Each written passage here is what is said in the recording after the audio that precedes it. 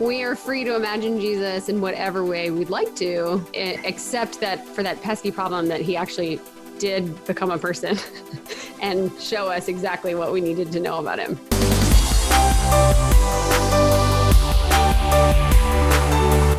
I'm Anne, and I don't know how to start a podcast that doesn't say, welcome to the Preventing Grace podcast, but this is not Preventing Grace. This is Stand Firm, and there are three of us here today. Besides me, I'm Anne, and I'm a very important Anglican voice. I'm just kidding. I have the two other main important Anglican voices in the Anglican world, and that's Rolinda Gregor and Liza Koch. And what we have to say is, probably not going to shock anyone, actually, if you're in the Anglican world. Actually, Stand Firm is bigger than just Anglicanism. I need to keep saying that. We have all kinds of different evangelical people on Stand Firm. And we thought we needed a more, another counter voice to the very, very male Stand Firm podcast of J.D. Koch, Matt Kennedy, and Nick Lannon. So just in the interest of diversity and inclusion and equality and all of those important things for today's time, we thought we would come together and have our own conversation. So, Rolinda, I think we're gonna say who we are. Rolinda has a long, long history in the Anglican world, and you should say who you are and why do you matter? Well, I'm Rolinda Gregor, and I am on the vestry, the leadership team of Grace Anglican Church in Louisville, Kentucky, and am a warrior in the Anglican War since about, I could see it coming in 2003, so it's been a long time. And just recently, in the past couple of years, was able to leave the Episcopal Church and help start Grace Anglican, which has been a real joy. And of course, I've learned a lot from my two colleagues here and their husbands. JD was my former rector, and listened to Matt and Anne a lot. So that's me. And I'm Liza Koch, and my husband JD, and I live in South Carolina, right outside of Charleston. We've been here for 2 years since we were with Rolinda in Louisville, Kentucky. And we are Anglicans now. I grew up in the Episcopal Church, so I've been in the sort of Anglican style world for my whole life. And my parents were sort of reluctantly in the Episcopal Church for a long time, praying for a revival from within it, and getting quite frustrated as it just got sort of worse and worse, and they didn't know where to go. And they helped start one of the first Anglican churches, the first one in Raleigh, I guess 10 or 12 years ago, I don't know, and as lay people. And now they couldn't be happier being in the Anglican Church as opposed to the Episcopal Church. And JD and I were studying abroad for a long time, and we're in Europe through working with the Church of England, which has its own problems. And I'm sorry to say that it was not like some sort of utopia apart from the problems that we were having here in the Episcopal Church, because we were sort of hoping that, and it just didn't work out that way, but has its own problems. And when we moved back to the US, we were surprised to feel called to a conservative Episcopal church in Kentucky. And there's a lot of fruit from those days. But it was also a struggle to still be in the Episcopal Church. And that was always a rub for us. Our hearts are really with the ACNA already, and we were trying to reconcile that with where we were. And so now we are really thankful to be officially Anglican and no longer in the Episcopal Church. And so Rolinda's a dear friend, and Matt and Anne have become dear friends too. And I'm excited to be doing this with you ladies. So thanks. Well, I think it's important. I mean, we know the Anglican wars, but one of the things that we knew when we were going through it all is that it was just small potatoes for, what was coming down the pike. And so we have a number of examples of how bad it is for everyone else on the docket today. So, Relinda, you found some exciting and wonderful things on the internet about Jesus. Yeah. Should we dive right in?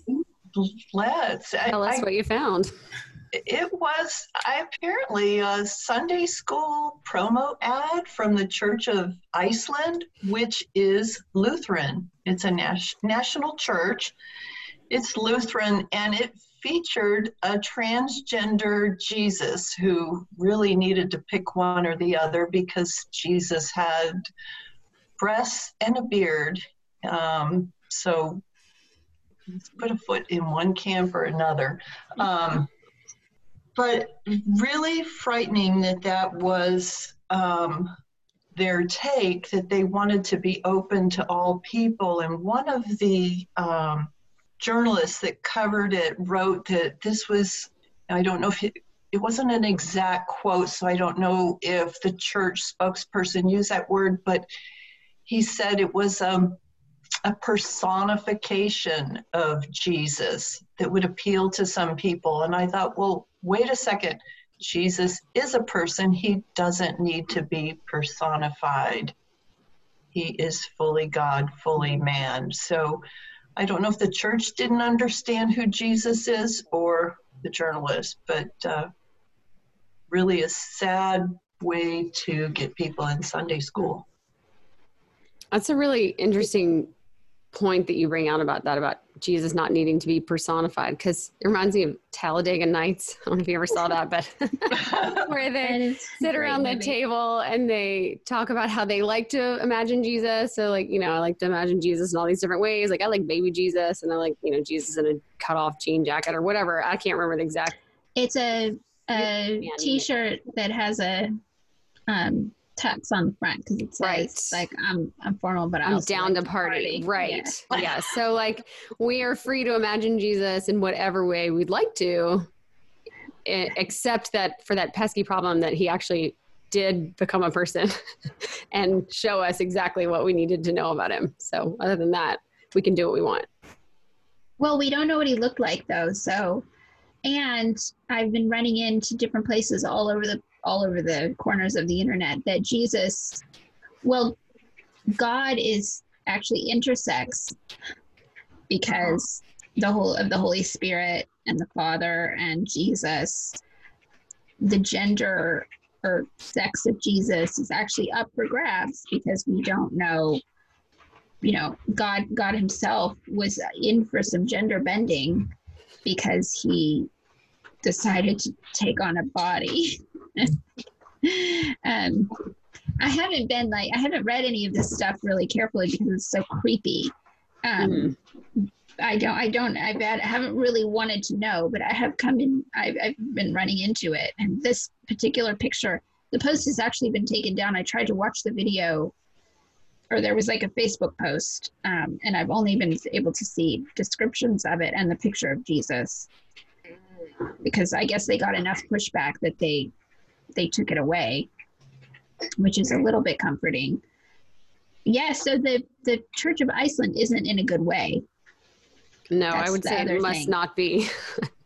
The only good thing was at least there were some people who were offended. Mm-hmm. Yeah. There seemed to be a good amount of pushback. Did you watch was there a video? It looks like, or there was a Facebook post that says it's been removed. Yeah, there was the Daily Mail kind of put it on the map, but some other people covered it. So it has, the Jesus prancing, of course, with a rainbow. Mm-hmm. Welcome to Sunday school at your church. And Jesus is doing that, in the movie, that's very funny. Actually, it was a really violent movie. but the first scene was really funny with George Carlin unveiling the Buddy Christ. Oh yeah, the Buddy Do you Christ. remember that? And he's like doing this sort of, it kind of looks like Jesus is doing that. He's kind of winking, and he actually looks like George Carlin. If he was gonna gender bend, I feel like this Jesus. Well, what does it say about the Church of Iceland that they feel like this is going to get people into church because they're having big decline in numbers? Yeah. What is that? I mean, isn't that the promise that if you are more diverse and inclusive and you let everybody in, isn't that going to save your ASA? Yes. And I thought it was interesting in the article about this picture that it was saying that this is part of a whole greater ad campaign, that they're going to continue personifying Jesus in this way. And it's going to cost about 2 million Icelandic dollars. So I don't know how many that is, but 2 million of their dollars. And that it's most of that money has come from the bishop. So this is coming from the top levels of the church, where the bishop's like, this is it, guys. This is what we need. Our numbers are tanking, but this is going to turn things around, because these kids are going to want to come to this like creepy Jesus who is, not a man or a woman, but is both. And that's always, how many years have we been hearing that? It's that is the great benefit of having come from the Episcopal Church. Like, we were at the forefront of hearing the voices constantly saying, we have got to change what we're doing or we're going to become obsolete. Young people are not going to come. Young people are not going to be interested unless we become more like the culture. I mean, we've been hearing that forever. And if you just look at the numbers, that doesn't seem to be paying off for any denomination that's gone down that route. So they're going to try it, I guess, or they're going to keep trying it. Well, and they said in their official statement that the goal was to emphasize diversity, neither to hurt people nor shock them. They said it's just as important for us to bring attention to diversity as it is to respect the opinions of those who don't like this representation of Christ. But you can't make up who Jesus is. I mean, he was a man. He wasn't old enough to have man boobs, and he couldn't have been fat enough to have man boobs. So where do they come up with this to remake him? Mm-hmm. Oh, that's true. Mm-hmm. He died as a very young, fit person. Well, yeah. I mean, it goes with the whole children will love to think about sex motif that we're having. Mm-hmm. Children, this is something that children will love. This is so great for them to consider what their own sex and gender is. Mm-hmm. And they would like to think about that with Jesus. Of course, young children would like to think about what sex and gender Jesus was and whether or not he was transgender. I mean, I've taught a lot of Sunday school over the last, while. I'm now trying to open it up again in the time of COVID, which just rots. And I've had a lot of experience with children. I've never had a young child come to me ever and inquire into the sex and gender preferences of Jesus or their parents or anyone at all, because they don't care. And they're not, young children are not interested in that. They have other concerns. And actually, children are one of the few demographics that is willing to take God on his own terms without being offended by it. It's the one it's the one group of people you can read the Bible with, and they will take it on its own terms and be curious and interested.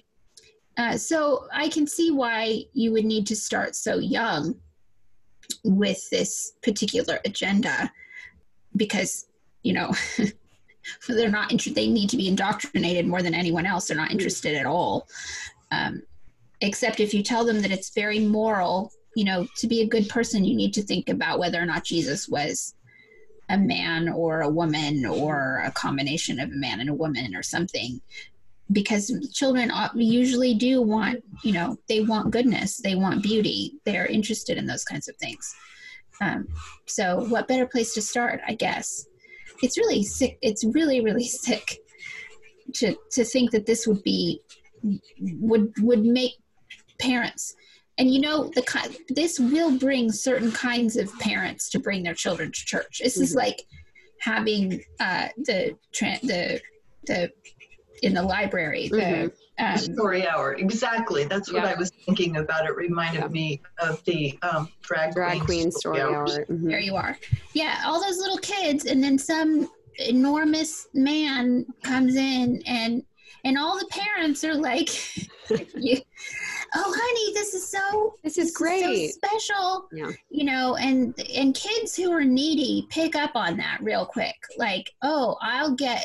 My mama will love me if I love this man.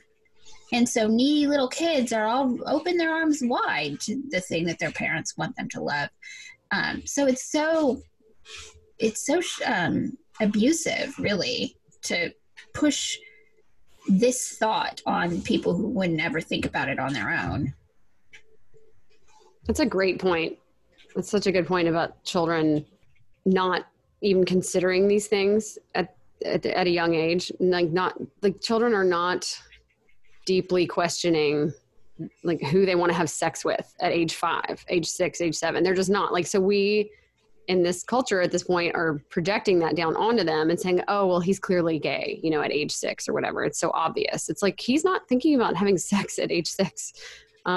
He's not, that's not what they're looking for at this point. And that's just not how they're not developed enough. But to put that on them at such a young age and start, like you're saying, indoctrinating them that they need to be constantly looking inside themselves, wondering who they really are in this respect, what their feelings are telling them, considering that anyone they meet, although they look like a man or a woman, could be something else. Like the whole world is not what it seems to be when you dismantle just the basic binary of that's probably a man, that's probably a woman, because those are the only options. So it makes them call everything into question at such a young age. It's really destabilizing. And you're right, it puts such a premium right now on not only victimhood with the intersectionality, but also, like you're saying, like if you're the type parent that really values, being woke in this particular area, then your kids pick up on that. Of course they do. And they think, oh, well, I guess that's the best possible thing, is to be something other than what I am. Right. What I'm feeling, if I'm a boy and I need to feel a certain way in order to enact my boyness. And if I can't do that, then I must be a girl, obviously. Right. The next obvious thing. No, you're either Superman or maybe a pony one day, or Spider-Man. Yeah. Or a princess. Yeah. Mm-hmm. I was going to say the thing that jumps out at me, just the difference between like teaching a child about Jesus and teaching a child about transgender Jesus is that the needs of the culture and the parent are absolutely foisted on the child with the transgender Jesus. So in that case, the child really has to conform to the imposition of the culture and the parent. Mm-hmm. Whereas I would say good Sunday school is always about getting out of the adult getting out of the way of the relationship that the child and God are sort of naturally inclined to. Children have their hearts very easily inclined towards God, and most good Sunday school programs just sort of, set the tone and the space and proclaim the word, and then the child goes forward and gets it. If you're having to explain a lot of stuff about, that's not intuitive to the child, it's possible that you're wrong in terms of spiritual things. it's not really indoctrination if you're doing it correctly for very young children. Mm-hmm. If you're bringing them to Jesus, it's not indoctrination. You're just announcing something that they already recognize and already see very easily. And you're just making it clearer and plainer. Yeah, that just occurred to me just now. That's good. It's just, well, that's of course the exact opposite of how it's presented in the culture, because the culture says transgender Jesus is the liberating Jesus, right? So that's free, that's open, that's non-closed-minded, that's progressive, that's non-judgmental. And what we're offering by reading the Bible to our children, of course, is closed-minded indoctrination and stifling for a human person. So the people that drew that picture and that ad campaign is sort of based on what we would say is a lie, that the personified, embodied Jesus in the Bible is too restrictive, and what we need is some freedom from that, some space to breathe and imagine him in some other way. And that's what's actually good for our children. Well, and if you're going to make things up, then why bother? If you're going to make up who Jesus is, and then children start to wonder, well, why aren't they telling me the truth? I mean, It's hard enough if they hear about Santa and then wonder why Santa wasn't real. If you present Jesus, who is your made up, open, inclusive, diverse imagination of who you want him to be, I mean, we know enough to know who he is. Mm-hmm. So to allow people to teach falsehood, just really blatant falsehood, is very sad. Yeah, and it's ultimately cruel because every generation grows up and sees that their parents had feet of clay, right? We all grow up and we see, not you, mom and dad, if you're listening, but see that your parents, are not perfect, and we're all humans. Like, we don't actually know everything, come to find out. Your parents did the best they could, right? But they don't know everything. They're not God. But so when you grow up and you find out that your parents and the church were just making it up, it was the same as like any made up storybook that had some nuggets of truth in it maybe, but nothing lasting, nothing eternal, nothing bigger than just your parents and their generation and what they thought was important. Then guess who's not coming back to church ever? Right. Yeah. The lie is really, really deep and also really dumb. It's just catastrophically dumb. And it's abusive. Yeah. I feel like it's child abuse. I just saw recently, I didn't know this because our church really has liked the Jesus Storybook Bible. Mm-hmm. Have you guys used it at all? And I discovered recently that the person who wrote it has come out as gay affirming or LGBTQ affirming. And I was really horrified. I shouted for a whole half a day. Mm-hmm. There are a couple of problems with this Bible, just to go on a rabbit trail. One, it leaves out the central parable that speaks so much to children, and that's the Good Shepherd. There's no reason to do a children's Bible and not include the Good Shepherd. That shows some deep lack that I should have clued into earlier. And then obviously the second thing was that it's so emotional. As you read it out loud, as I've read it out loud over the years, I've had to actually change some of the words as I'm going out loud, because God certainly has emotions, but he's not crying all the time. So the Christology in it is amazing. So good. That the Old Testament really takes on a beauty, I think, in that Bible that's really great for kids. But she came out as LGBTQ affirming, and I think that's really devastating. And I'm curious about what churches that have bought the Bible and bought the program are going to do. But again, children reading that Bible aren't confused about sex and gender even. So how is the author of this great children's resource suddenly so confused and so willing to just chuck Orthodox Christianity for the moment? It's that to me is more discouraging than almost anything. Much more discouraging than this transgender Jesus in Iceland. Because I've never been to Iceland, so I don't know how bad it is over there.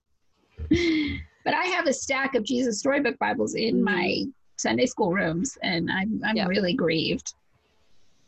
Are we allowed to do show notes? Like, are our mail handlers going to let us do show notes? It's like, can we put links underneath this? I don't know. We'll have to for the transgender Jesus and beg for permission.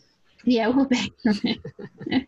I don't know. When Nick hears about this, he's going to start crying about the Jesus story. Does he not know? Yeah, I had heard that rumor or heard that sort of accusation, and I was deeply disturbed by it, and then chose to ignore it, hoping that maybe it was an oversight, or it seemed to be a little bit too obvious, but I was hoping that maybe it was a bit of a mistake or just an oversight. But I agree, though, that as I love that book, and as wonderful as it is, and I think as great a job as it does showing how the overarching narrative of Scripture and how God's working through the whole thing and how everything points to Jesus and he was the plan the whole time. I love all that.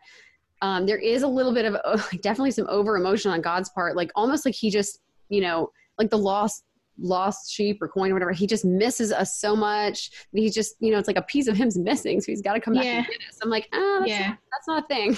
That's not a thing for God. Like he's fine on his own. It's not like he just missed us being around us. Just couldn't live without us. So he came back to get us. No, that's not it. Well, and really, is there any kids' storybook Bible that you could actually read to your kids without adding your own stuff? Oh, all mine are like crossed out and reworded, white out over it. And then Ryan Tucker's like, why is that handwritten right there? I'm like, because that was bad theology, honey. We're not going to read that. Oh, no. The last time my grandson Theo was here, I was reading to him his bedtime stuff out of the Bible. And my daughter just looked at me and she goes, Mom, this is pretty long. Like, that's not in the text. I go, yeah, but if you remember back, I always told more of the story. I go, and there's not enough here. Mm-hmm. Yeah. I mean, I like to hold up the pictures and then just, either recite the actual biblical text or read it from, you're juggling two books. You're holding up the pretty picture and then, you're saying the actual text. I don't understand. I wish that could be a thing, that somebody would beautifully illustrate, snippets of actual biblical text for children.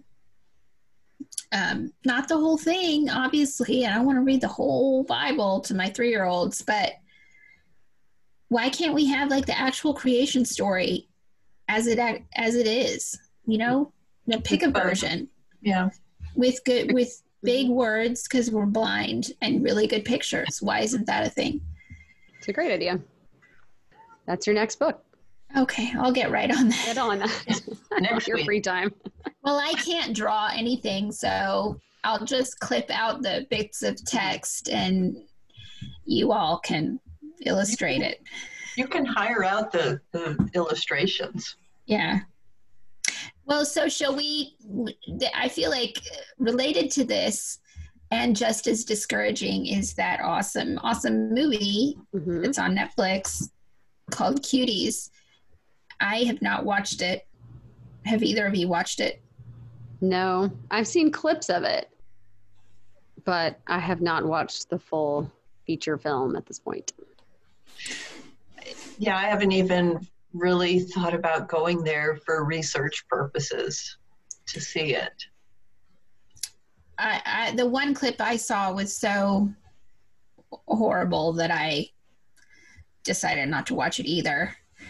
And I feel like we should get rid of Netflix but I'm tired and I gotta battle it out with my family. I'm gonna have to sit down and explain to them, which I probably should do, why it is that Netflix, I think they would be really horrified if I explained why. We should talk about it, but it's also not a conversation I relish having over the dinner table with my young children, who are incidentally the age of the girls in this movie. My two youngest are that age.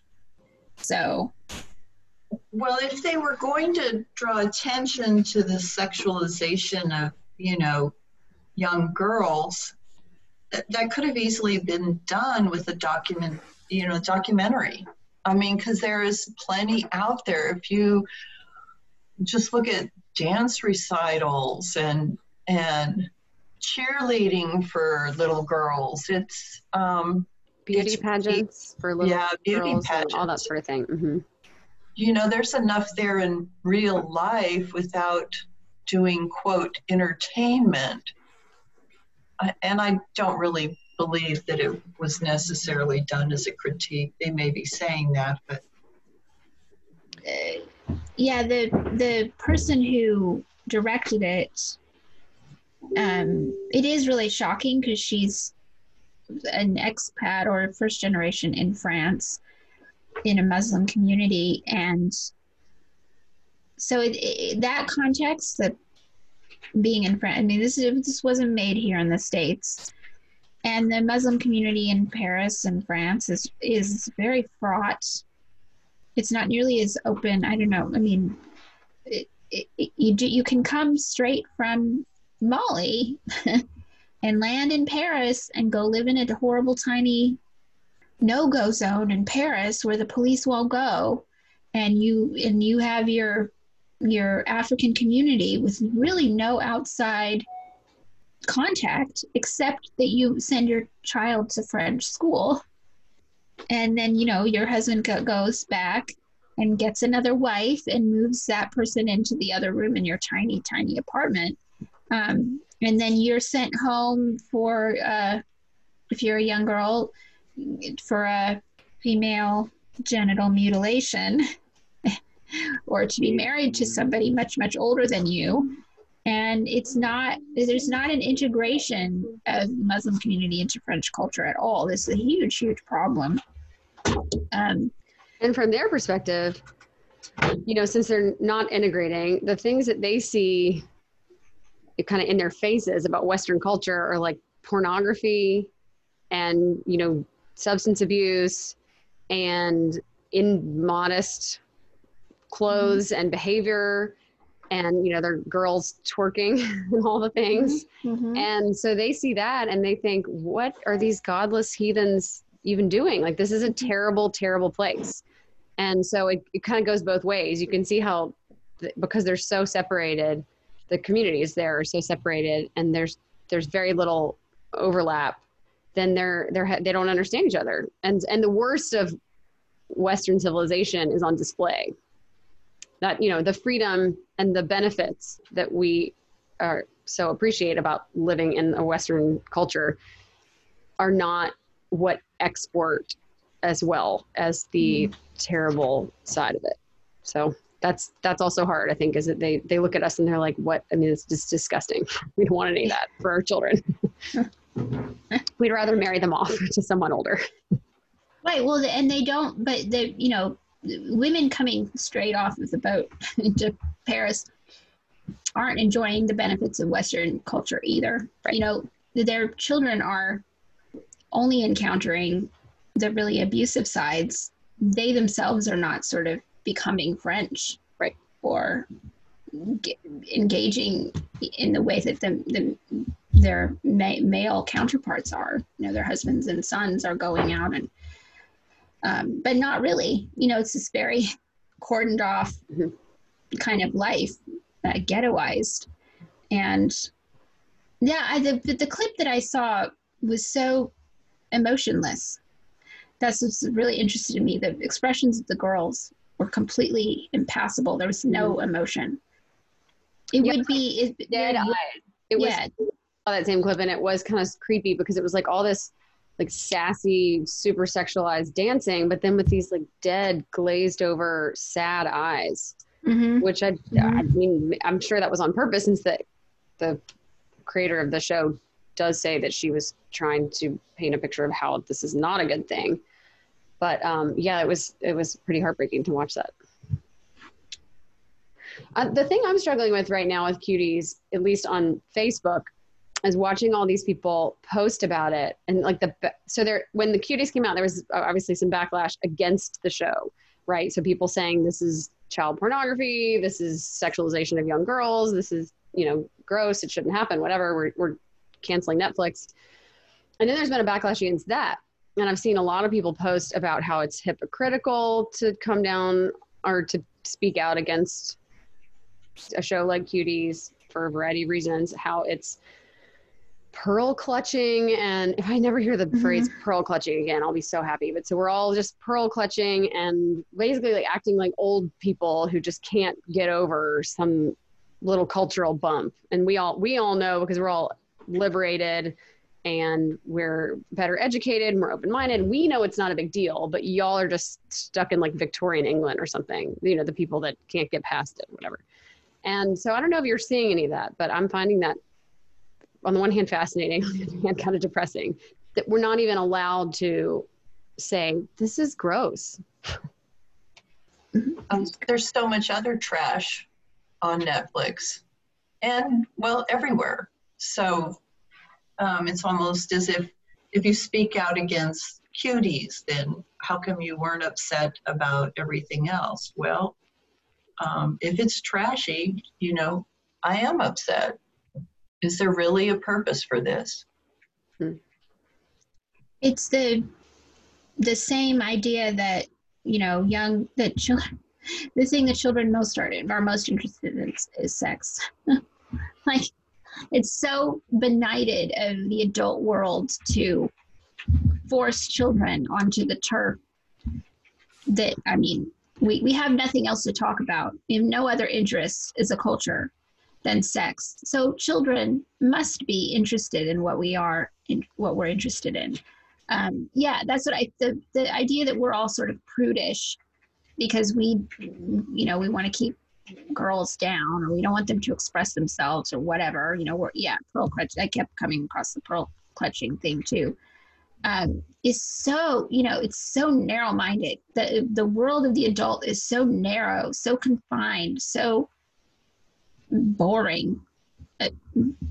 And the one realm, the one demographic that hasn't bowed the knee to that yet will, Christians, but also children must get on. You will be made to care.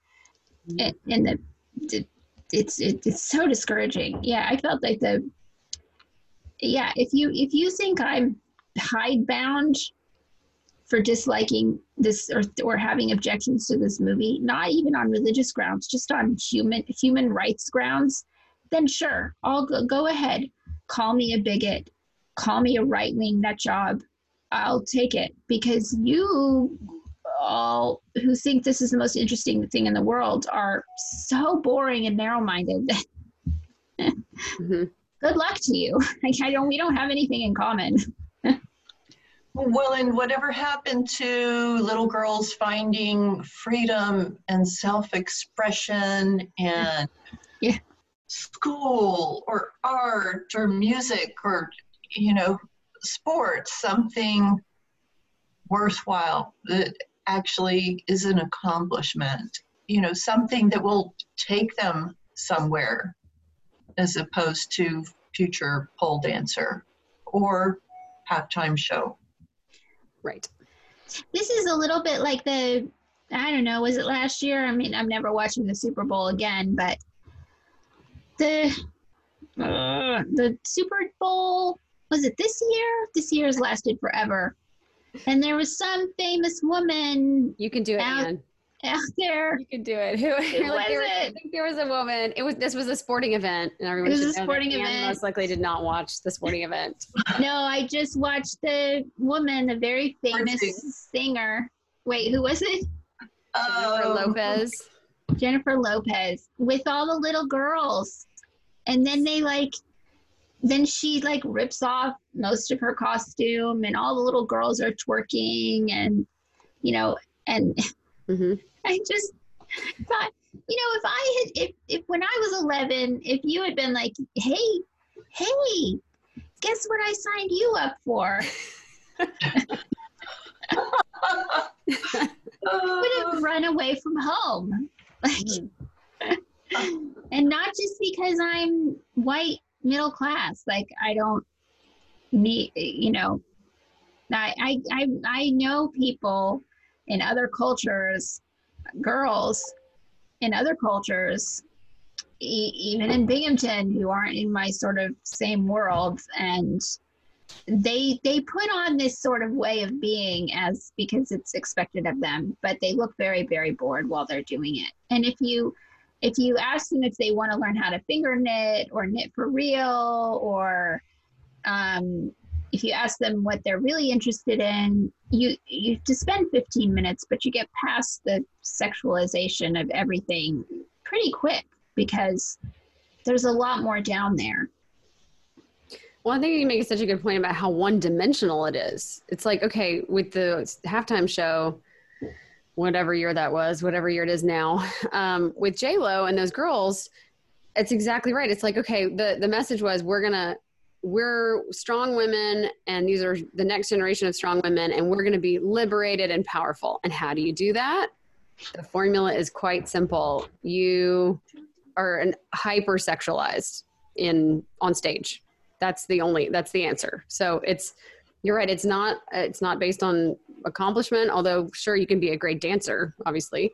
It's not based on education or ideas or anything you could really contribute to society as a whole. It's sexual liberation. It's really that simple. And that's just tied into all sorts of other problems that we have as a culture, the gender issues that we're having, the abortion question. I mean, it touches on everything. The sexual liberation is just the greatest lie that we have been buying into for generations now. Like, if we can be totally liberated sexually, then all of our wildest dreams will come true. And has it happened? I don't I don't think it has happened. It's so sexist. Mm-hmm. If that is where you get your value from instead of your brain and your personality, that's old-fashioned sexism. It is. Where you're ironically. Mm-hmm. Yeah. Am I going to be hot and window dressing, or is there, value in my IQ being much larger than my bra size?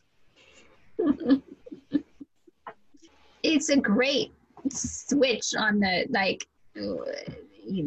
men have it so great.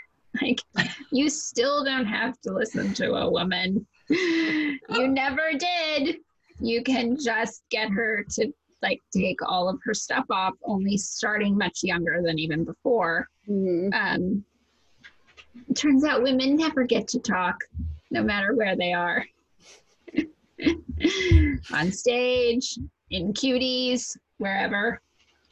Yeah. But they do get to talk in the Stand Firm podcast. They do. That's right. I think I should just your start every phrase. Feminism here. I'm going to start everything I say on this podcast with, well, as a woman, here's what I say. I think we should all do that. Just everything we say. Well, as a woman, I'd like to say this. My girls already do that because we watched W1A, which is available on Netflix. So before you cancel Netflix, go and watch all of W1A first. It's that spoof BBC documentary from the early 2000s. And one of the characters every few minutes says, I'm not trying to be pessimistic or anything, or I'm not trying to be offensive or anything, speaking as a woman. And then she goes on and says something really, really terrible. So my girls already do that. I've already trained them to, speaking as a woman. Mm-hmm.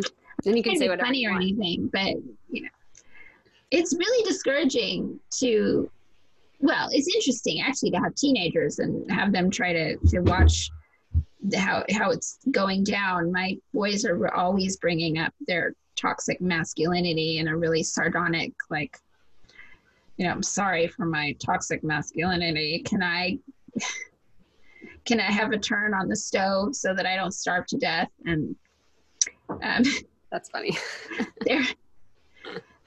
It's depressing though. The men are not allowed to speak either unless it's proved, and the women aren't allowed to speak. So, yay 2020. Yay 2020. It's been great so far.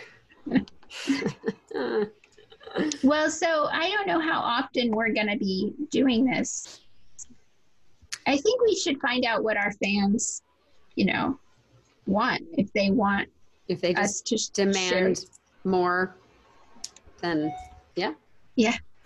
But I know that we'll be back at some point. So I think everyone should push lots of stars on wherever this is posted. I don't even know.